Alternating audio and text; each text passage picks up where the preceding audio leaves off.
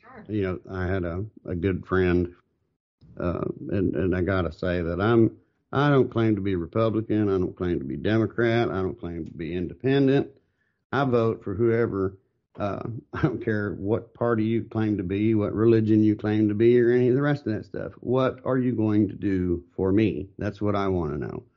And I had this friend of mine. He's this last presidential election. He's asking me. He's like, I just don't know who to vote for. I don't know what to do, and I'm this, that, and the other. And I said, well, dude, it's real simple. I said, if you stop and really look at it, the whole ball of wax, your district for Texas, your reps and senator issues, for the federal level, the presidential race, maybe a couple of different local issues that are on the ballot, maybe some state issues ballot, or some different things they've got to vote on, bond maybe for your school district. That's about it. There's probably between 10 and 15 things out of all the stuff you're seeing in the news, right, that actually pertain to you. So get a piece of paper, make a list of the things that pertain to you and the candidates that pertain to you. And then one Saturday afternoon, you and your wife have a lovely tool that we have today called a computer with internet service. And you sit down and you look up their websites, each one, see what they say on their website. Forget about what's in the media and on the news. See what they're saying that they support on their website and go, okay, I like this guy, I don't like that guy. I like this gal, I don't like that gal. I said, in an hour or two, you will have decided who you're going to vote for and everything that pertains to you. And I said, you'll feel good about it when you're done. Yeah. And it's probably 2 weeks after the election. And we crossed paths again. And he said, hey, man, we did what you said. He said, and you're right. It really only took us about 45 minutes. And we knew exactly who we supported and who we didn't. He said, and the funny thing is, he said, I thought I was a Republican. He said, but it's 50-50. I voted for 50% Democrats and 50% Republicans. I said, bingo. I said, if the rest of this country would do that, we'd get rid of that gridlock up there in Washington. Right. Oh my gosh, you're so right.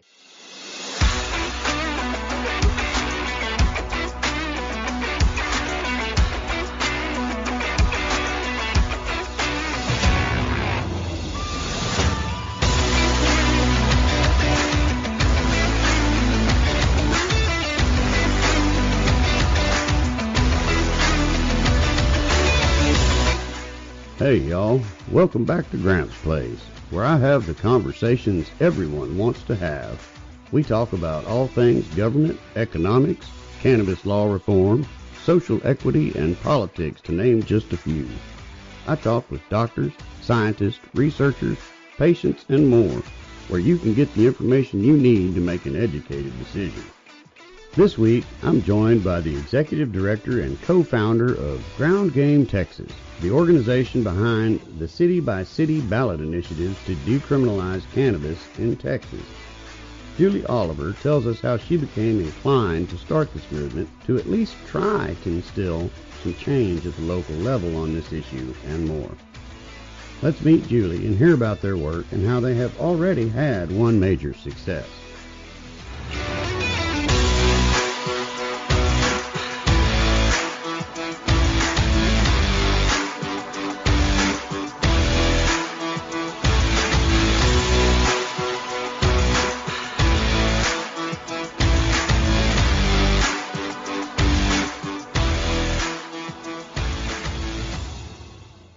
Hello, Julie, and thank you for joining me here on Gramps Place. Oh, well, thank you so much. It's a pleasure to be here. You are, correct me if I'm wrong, the founder of Ground Game Texas? I am. I'm the executive director, and I should say co-founder, because there were two who kind of had this brainchild of how do we continue to do year-round organizing around really popular issues, especially, cannabis in our state. It seems that every state around us has been able to figure something out when it comes to cannabis reform, except our state. So we are the both of us got together about a year ago and said, why don't we just start doing ballot initiatives across our state? And if the state won't do anything and the feds won't do anything, we'll just make it a local issue. Let cities deal with it. Sure. I love the idea. So is that the primary mission, but not the only mission of Ground Game, is the cannabis movement? Or well, it's pretty much any popular progressive issue that has broad bipartisan support, but we're not seeing any movement on at the state level or the federal level. I mean, another example of this, we in South Texas, we're doing ballot initiatives on $15 minimum wage for city employees. South Texas is one of the poorest parts of Texas, and it's supported by an overwhelming majority of people. But unfortunately, we're not seeing any movement on it, again, at state level or the federal level. So we're taking it directly to the people. We call it direct democracy. I always call it Texas two-step because every one of our ballot initiatives requires us to collect a certain number of signatures. And then once we collect the right number, then the city council will say, schedule it for the next general election ballot. And you've got to go back and vote. So it's signing it and then going back to vote. Texas two-step. Yeah, that's an appropriate name. Yeah. So what cities have you been successful so far in Texas with the cannabis ballot initiatives? Well, I live in Austin, and my co-founder, Mike Siegel, also lives here, and we started in Austin. And it was a place where we could, kind of figure out what the kinks were, what works, what doesn't. When you're trying to collect, you have to collect and turn in 20,000 good verified signatures. That means folks who are registered to vote in the city. You always need a cushion above that. We ended up collecting 34,000 signatures, but that was our first city. And May 7th of this year, we actually voted on it and it passed overwhelmingly. And I should explain what that entails. It's not legalization. That can still only come from the state level. What we're doing is taking a ballot initiative, getting folks to sign it on decriminalizing misdemeanor amounts of possession so that a typical person who has up to, and it is up to 4 ounces under state law, that's still a misdemeanor. If a person has up to 4 ounces on them, they aren't going to be subjected to citations or arrests in the city. Now, it doesn't affect what happens at the county level or again at the state level, but at least within that jurisdiction, that police department is basically ordered, please stop issuing citations or arresting people for misdemeanor amounts. And there are exceptions. If somebody is a drug dealer, and the police have been investigating this person, and that drug dealer has misdemeanor amounts on them, they can still investigate and they can still, cite and arrest.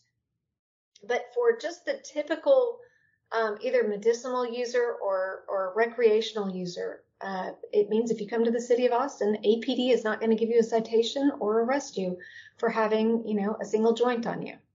That was going to be my next question, was to clarify exactly what these initiatives do. Now that being said, they will confiscate whatever you have, and et cetera, correct? That is correct. Now, what I would like to see is us come back and do a civil asset forfeiture ban in the city of Austin. And that would include misdemeanor amounts of marijuana so that they couldn't confiscate your personal amounts. There's a real problem, especially if you have, and this has happened, I talked to an attorney who represents a lot of growers in the states that surround Texas, but they come to Texas with a tremendous amount of cash on their person because this is still, by and large, an unbanked industry. Mm-hmm. And if they get pulled over by a police officer and the police officer sees a large amount of cash, they can confiscate it. And the attorney was telling me, the growers are really smart. They never travel with product in their car, but because they are unbanked, they do have a lot of cash. Mm-hmm. And so, again, every state around us has done something when it comes to cannabis reform. Ours hasn't, but if somebody's traveling here, law enforcement can pull them over, take the cash. And if they had misdemeanor amounts of marijuana, they could take that as well. But I'd like to see a civil asset forfeiture ballot initiative that prohibits law enforcement from doing that as well. Sure. Of course, I'll go a step further and say I'd like to see the state level ballot initiatives be reinitiated and given back to the people as they were so wrongfully taken away many years ago. but that's a whole nother subject. Agree. Oh my gosh, I wholeheartedly agree. When Mike and I were looking at doing these ballot initiatives, what really caught my eye a year ago was looking at all of the ballot initiatives in other states that passed with overwhelming majorities. And like Florida passed the $15 minimum wage with 61% of the vote. Nebraska reformed payday loans, the most predatory form of lending. I think it passed with 82% of the vote. Montana, South Dakota legalized marijuana for one state for recreational use, one for medicinal. And then you had a number of states expand Medicaid in their states. So Kentucky, Oklahoma, Missouri, all expanded Medicaid. So there are these incredibly popular issues that are very popular with voters, and given a chance, the voter would absolutely vote in favor of it. But the people that they elect aren't doing that once they get elected. So I love the idea of direct democracy, which is what ballot initiatives are. But in our state, as you alluded to, we don't have that right at the statewide level. It's been minimized to just certain cities in our state. Not every city even has the power of the ballot initiative. Some cities, their city councils have, when they've done charter amendments, have taken that away. And, a lot of people aren't reading through every charter amendment in their city. The charter amendment's like the Constitution. But if they can slide it in there that we're going to take away your ballot initiative right, you may live in a city where you can't do what we're doing in other cities. Yeah, it's I've studied politics and that whole game, as I call it, for decades. Before I got involved in the whole cannabis industry after losing my son to epilepsy in 2016, that was like my niche. It was politics, government, economics, the whole ball of wax. And what the vast majority of people don't understand is there's an awful lot of that slided in there stuff going on. Yeah. Really, the biggest reason why we have such gridlock today, because each party is against all the slided in there that if the other side's doing, Right. It's not necessarily the issue at hand, the main issue, whatever this bill is. It's all the side notes they're trying to attach to it that right. get it all the side derailed. The margins, right? Mm-hmm. I wholeheartedly agree. It's, it is funny how, or it's not funny like haha funny, but interesting how, sure. As a parent, we're going to be pulled into things because of our kids. And for you, it was the loss of your son. And I'm so sorry. I can't imagine how devastating that is. I don't know if you know this. I ran for Congress a couple times, and I had no business running for Congress. In fact, I looked at my husband and said, I have a crazy idea that I need you to talk me out of. But it's because I also have a son. He's got an immune deficiency and heart problems, and the thought of him losing health care, and trust me, I know the Affordable Care Act is not a perfect piece of legislation. It's not. But if you're lucky enough to have insurance and your kids are still on your insurance, you don't want that to go away, especially if they have something like a heart condition. Sure. So I looked at my husband when they were debating getting rid of it, and I said, I've got to jump in. I mean, my son's life is at stake. And so sometimes we'll step out of our comfort zones in a massive way for our children to try to do what's right and to try to help other families. So I'm so grateful that you're doing this. Well, all I want to do, my goal in all of this is I just don't want anybody else to have to wake up every morning the way I do. I mean, that's my goal, is there you shouldn't have something out there that we know, and now I do know that the evidence is there. I've read the evidence. I've met the hundreds and hundreds of people right here in the United States that are using cannabis for epilepsy successfully, and it done away with all pharmaceuticals, completely gone, and so that tells me that I have to continue till this is available for everybody. And of course, I've learned to, throughout the last 6 years, how could you not learn more, right? I've learned about all the various things with cancer and multiple sclerosis and Parkinson's, and there's just so many things, PTSD. Yeah. I mean, the list goes on and on and on. It's just insanity that we still have to fight this fight. especially in a state that's supposed to be for the people, like Texas claims to be. But anyway, that's a whole nother ball game. It is indeed. So I have to ask, what are the hopes of ground game by making these moves at the local level? What's the end game that you're shooting for? Well, I think it's twofold. One is to actually enact these popular ideas that an overwhelming majority of Texans want. Like cannabis legalization, 87% of Texans want to see it legalized, at least at a minimum for medicinal use. And then you still have an overwhelming majority that want it for recreational. And so that's one of the reasons behind this. The second reason is what I saw when I looked at that post-mortem report of the 2020 election that showed all these ballot initiatives and how they pulled out people to vote. And so that's what I'm also hoping for. 2020, November of 2020 was a monumental year in terms of election, not just because I was running, but honestly, it's a presidential year, right? Mm-hmm. And a lot was going on in our country, and we're trying to climb out of, this pandemic we had been in. And 5.7 million people in Texas who were registered to vote didn't vote. Yeah. And I can tell you, I know some of the reasons. I know there are truly some barriers to voting. Having a district that spanned over 7,000 square miles of Texas and spanned 13 counties. I know that there are the counties that will have one polling location. And so you're driving an hour and a half on your break at work to go vote.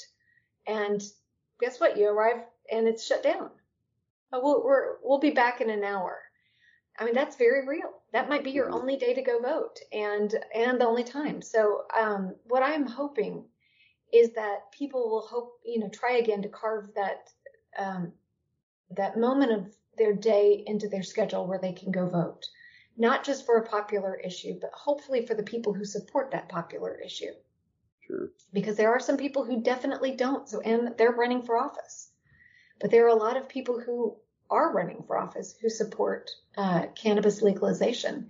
And I have to be honest, I think it's not only the right thing to do in terms of policy, it's economically the right thing to do.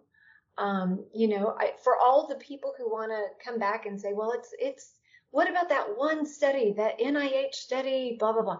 It's like, well, we can never, even the researchers of that one study said that we don't have enough information because we can't do actual studies in our country.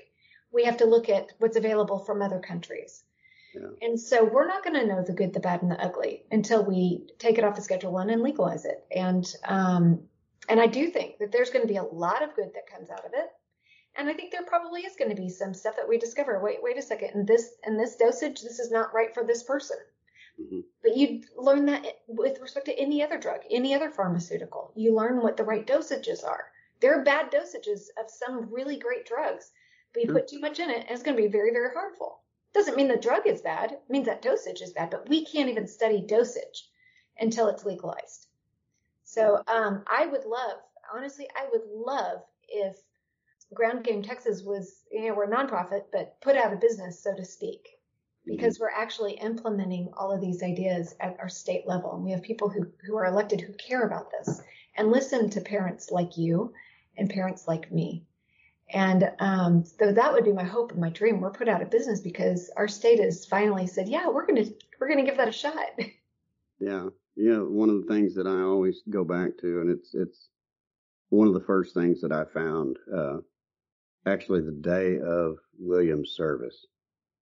We had an hour and a half drive back here, and my current wife and I did not say two words to each other the entire drive home, because the last conversation I had before we got in the truck was with William's mother. And she's a paramedic by trade, and she is like straight as an arrow, never really drank or anything, surely never used any cannabis or any other kind of drugs. And, to the point of even natural childbirth was her thing, right? So no drugs allowed, period.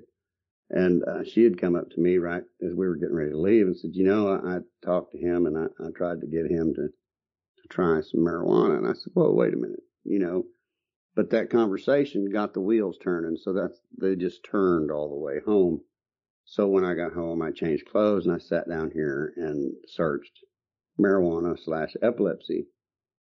And the first thing I found that intrigued me was a clinical study completed in the United States of America.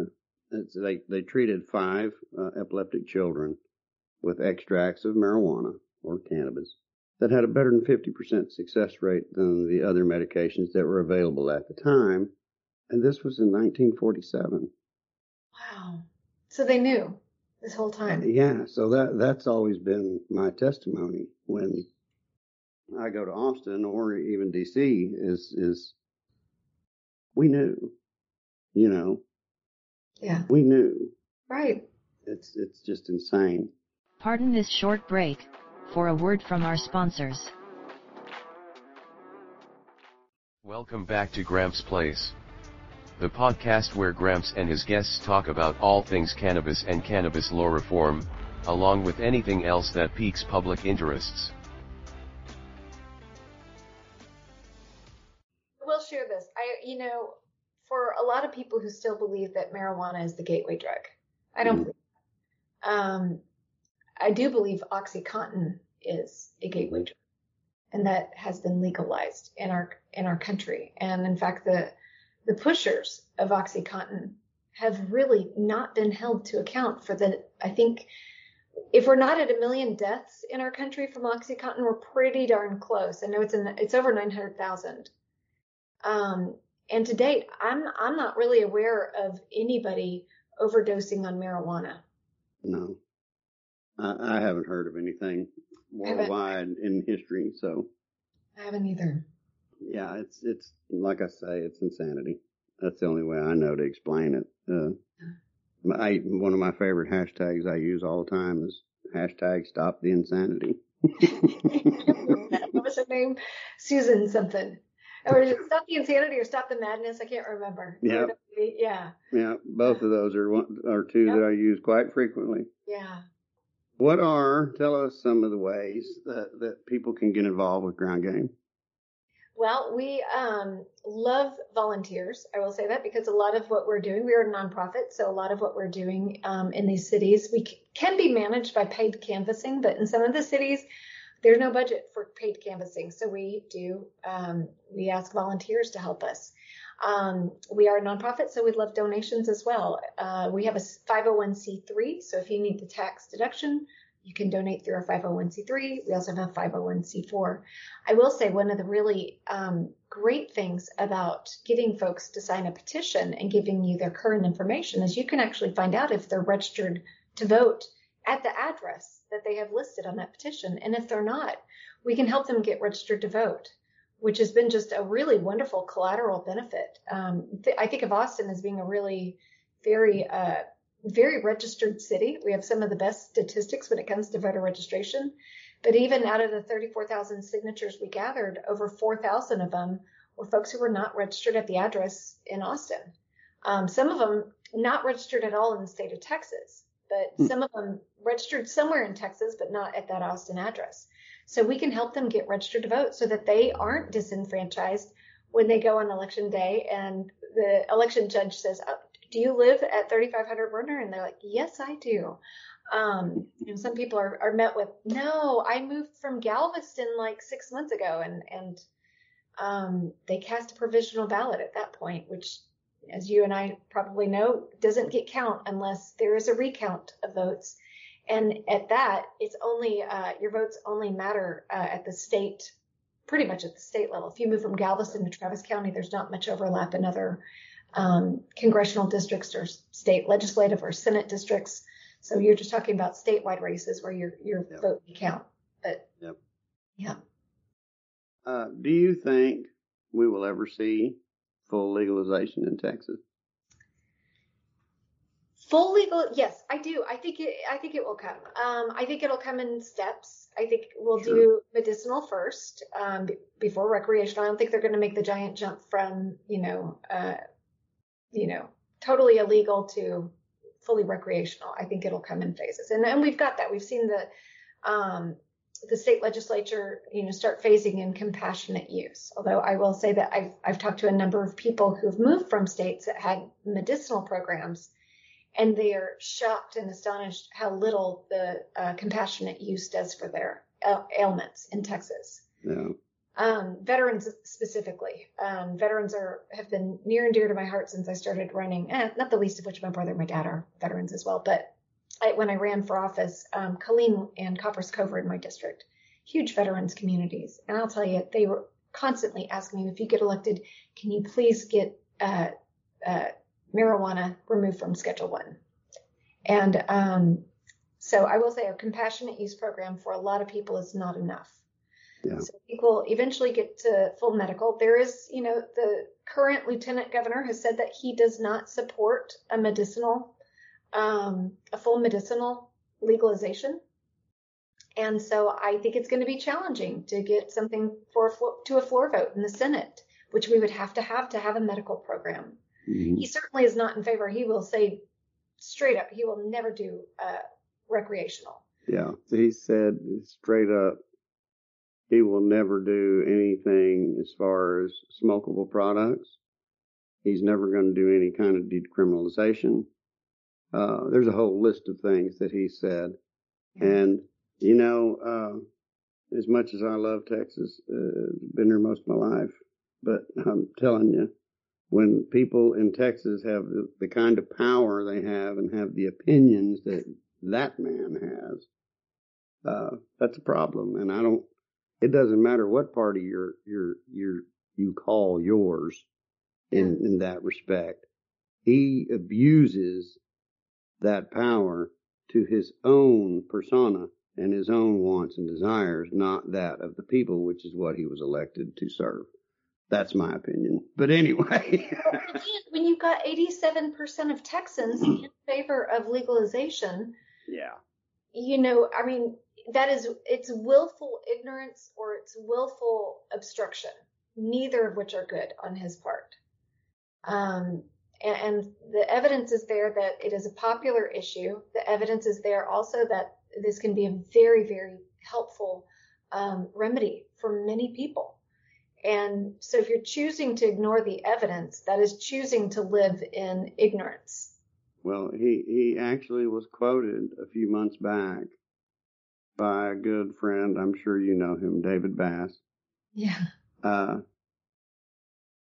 When he asked him point blank about legalizing cannabis in Texas a few months back at some campaign event, and he said, the people aren't there. The people of Texas aren't there yet. Dude, are you paying attention to the polls? Because better than 50% was for it when I got in this game 6 years ago. And it has done nothing but go up since then. So, we've got a big decision to make. Got my fingers crossed. Maybe we can flip some of those seats and get some different people with some different ideas. But this is Texas. It is Texas, and that's again, if we're in enough cities, maybe we can inspire people to come out. And I'll tell you, Ground Game is most definitely going to put together a scorecard that educates people as well. Like this is the issue that's going to be on the ballot, and these are the candidates that support this issue. And but if they were elected at the state, they would do something. If they were elected at the federal level, they'd do something. So, helping connect those dots for voters is really important to me. And again, I think we've got so many non-voters and infrequent voters. I look at them as a huge opportunity for us. We just have to educate them. And if we just give them something that they can take in and look at and say, yes, I am totally in favor of this, and I'll vote for these people because they're in favor of it too. I really do think we could see change. Sure. Voters guides are an excellent tool. I had a good friend and coworker, and I gotta say that I don't claim to be Republican. I don't claim to be Democrat. I don't claim to be independent.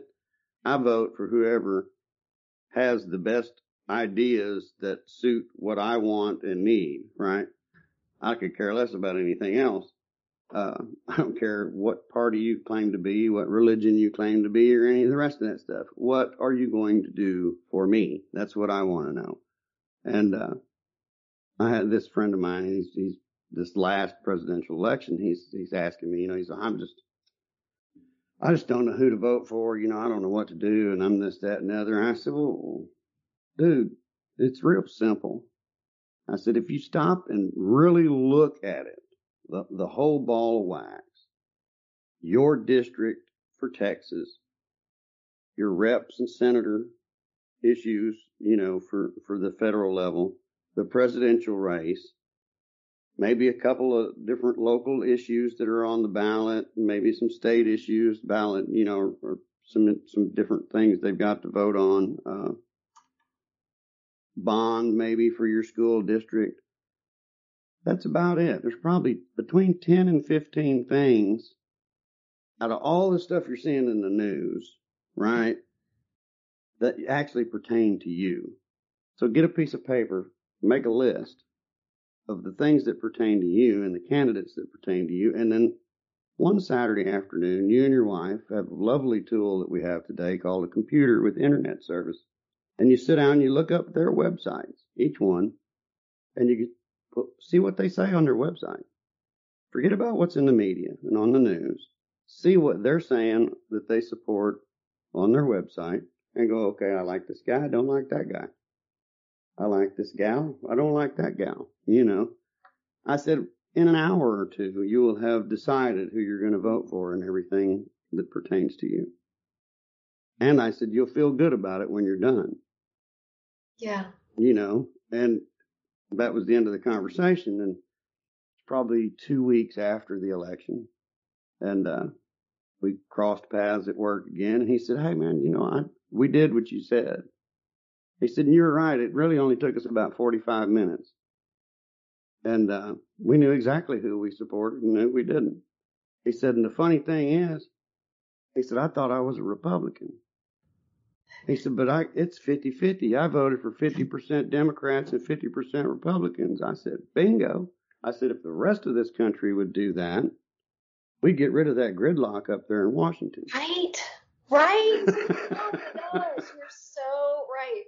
I'm like, I remember a time, once upon a time, I grew up when, folks worked across the aisle to get things done. Now we're sneaking things in. Don't get me wrong. They're still sneaking things into the margins, but at least they work towards resolution, real problem resolution. And we don't have that. And no, if people could put aside the R and the D, the blue and the red, if they could put that aside, we all want the same basic things. We sure do. We just got a little bit different ideas how to get there. And we, like you say, we used to talk about them. Now all we do is point the finger at the other side. That's right. And I think at least half of it, like for instance, in the subject of federal cannabis legalization, this is my thought process, because it's not a partisan issue. Not at all. There is support on both sides, and it's pretty much equal from what I see. But when this side holds the presidency, the other side says, we can't be for it. We can't let them have that. Right. And the same thing when it's the other way around. Yep. Pretty much the same thing with just about every important matter out there. Yeah, you don't want to let them get, it's, I always say people put on their jerseys and they refuse to take them off, even when it's really, really detrimental. And it's like, they're not even going to let them get a field goal. I mean, It's just like, no way, you're not getting anything by me. I can't have you win. I can't have you get any sort of anything that looks like you've got a leg up on me. And I'm like, oh my God, y'all don't understand that there are so many people who are just hurting right now in incredible ways, all because you think it's more important that your jersey appears strong and makes the other people look weak. Yeah. And you're right. It's. I blame the media for a lot of it. I do too. I think there's a lot of, I feel like the media will report, like Chicken Little said the sky is falling. I'm like, oh, we gotta go. even though breaking news. Even though every other scientist said the sky is firmly up in the atmosphere, there's no risk of it coming down. Well, wait a second. Chicken Little said the sky is falling, so let's cut over there. I wholeheartedly agree. It's sensationalism because it gets the clicks. Well, just such a sad state of affairs. That's the thing. When I was a kid, of course, we didn't have remote controls. They didn't exist. And you had 3 channels here in the DFW Metroplex. We had 5 and 8. Yes. And the news came on like at 6 in the morning, 5 or 6 in the evening, and at 9 or 10 at night. Those 3 times, 30 minutes, and that was it. You got a little bit of national, a little bit of local, a little weather, a little sports. Good night. And that was the end of it. Johnny Carson or whoever came on afterwards. And, when cable news started, the 24-hour news business started, that was the beginning of the end, because that's when it became about ratings. Yeah. And the minute it became about ratings and advertising instead of news and information, which is what it's supposed to be, they lost it. And it's done nothing but gone downhill since. But we're not going to solve the news media problem. Not tonight, at least. No, not just the two of us, for sure. In your opinion, I got to ask, what are some things besides getting involved with organizations like yours that people can do to push the narrative on this subject and others? I think running for office we need good people to run for office.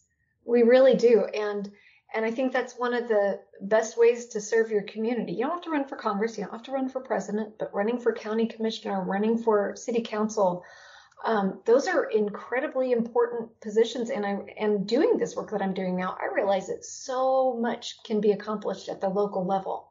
In fact, far more is accomplished at the local level. I mean, think about, your roads, your parks, your trash pickup.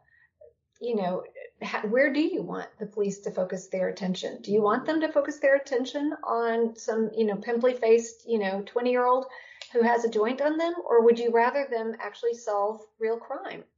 I vote for the latter. So much of that is happening in counties in Texas. I didn't realize this until before I ran for Congress, I was in healthcare finance for 15 years. Counties make huge decisions on healthcare spend. If you live in Dallas County, you're in a healthcare district. Tarrant County has a healthcare district. Travis County and San Antonio, El Paso, Houston. Little Bosque County has a healthcare district, and we're collecting property taxes into those healthcare districts and trying to get some reimbursement, some matching reimbursement from the federal level on Medicaid, since we didn't expand Medicaid. But so many people don't know that their county taxes pay for health care in our state. And so this is one of the most important areas I think that somebody could commit service to is by running for a local office and doing it well, getting out there, talk to people, knock on their door. It's not that scary. For me personally, I found it one of the most meaningful things that I could do is talk to somebody at their door and at their front porch. But I think aside from that, doing what you did with your friend at work, your coworker, saying, hey, take 45 minutes out of your day and go look. I'll give you a sample ballot. Tell me your address. I will print the sample ballot, and then you go down and look at the candidates on your sample ballot and see which one speaks to you. Helping other people do that is a huge service. I find that people now always come to me and say, well, who should I vote for? All these people. And I've gotten to know a lot of the people, right? Sure. And so I know kind of the behind the scenes details that aren't necessarily always on websites. Helping people in primaries, that's huge. You're either voting only for a Republican ticket or you're voting only for a Democratic ticket. So who should I vote for? And that's one of the most important elections, I think, in our state. Yeah. If you're all concerned that we've got crazy people when it comes to November, it's because of what happens in March. Yep. And so many people sit it out. I remind people, because I found this statistic astonishing. When Greg Abbott was reelected in 2018, he won the primary. I don't even know if he had a primary challenger. I think he ran unopposed, but he got I don't remember. 9% of registered Texans vote. 9% of all registered Texans voted for him in March of 2018. He then went on, because he was a Republican in Texas, he obviously went on to win in 2018 the governorship. But I always look back, it's like, it was that 9% of Texans who determined who our governor was going to be. So if you think that is an unacceptable number of people who decide who our president is, or who our governor is, or who our senators are, get out and vote in the primary. And if you don't know, research, and then start helping others do the same. It's an incredibly important service. That's the number one thing I tell people all the time, and have for over 50 years. If you don't vote, you really don't have any room to complain. Right. Because you're not doing your part. And you're basically saying, I relinquish my voice, I relinquish my opinions to the person who actually did go vote and picked, maybe not the person I would have in a million years picked. Yep. But I relinquish all of that to them. Because it will happen, because somebody will care enough to go vote who is the polar opposite of you. They'll go do it. Absolutely. We got off on a tangent there, completely off of what we were talking about. But anyway. We're coming full circle, talking about marijuana again. Yeah.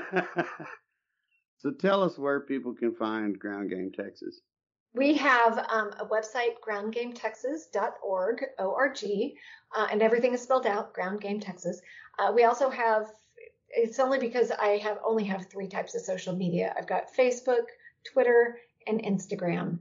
And I think every one of those, we are at Ground Game TX on each one of those. I am not a TikToker, although I do appreciate when somebody shows me a good TikTok. I can appreciate it. I just have no idea how to do it. So you can find us on Facebook, Instagram, and Twitter. Okay, good deal. Well, I want to thank you, Julie, for coming on and telling us all about your work at Ground Game Texas and letting us know where you can find us and how people can get involved. It's been enlightening. Well, I appreciate the opportunity to get to do this. So thank you for sharing your time and your platform with me. Absolutely.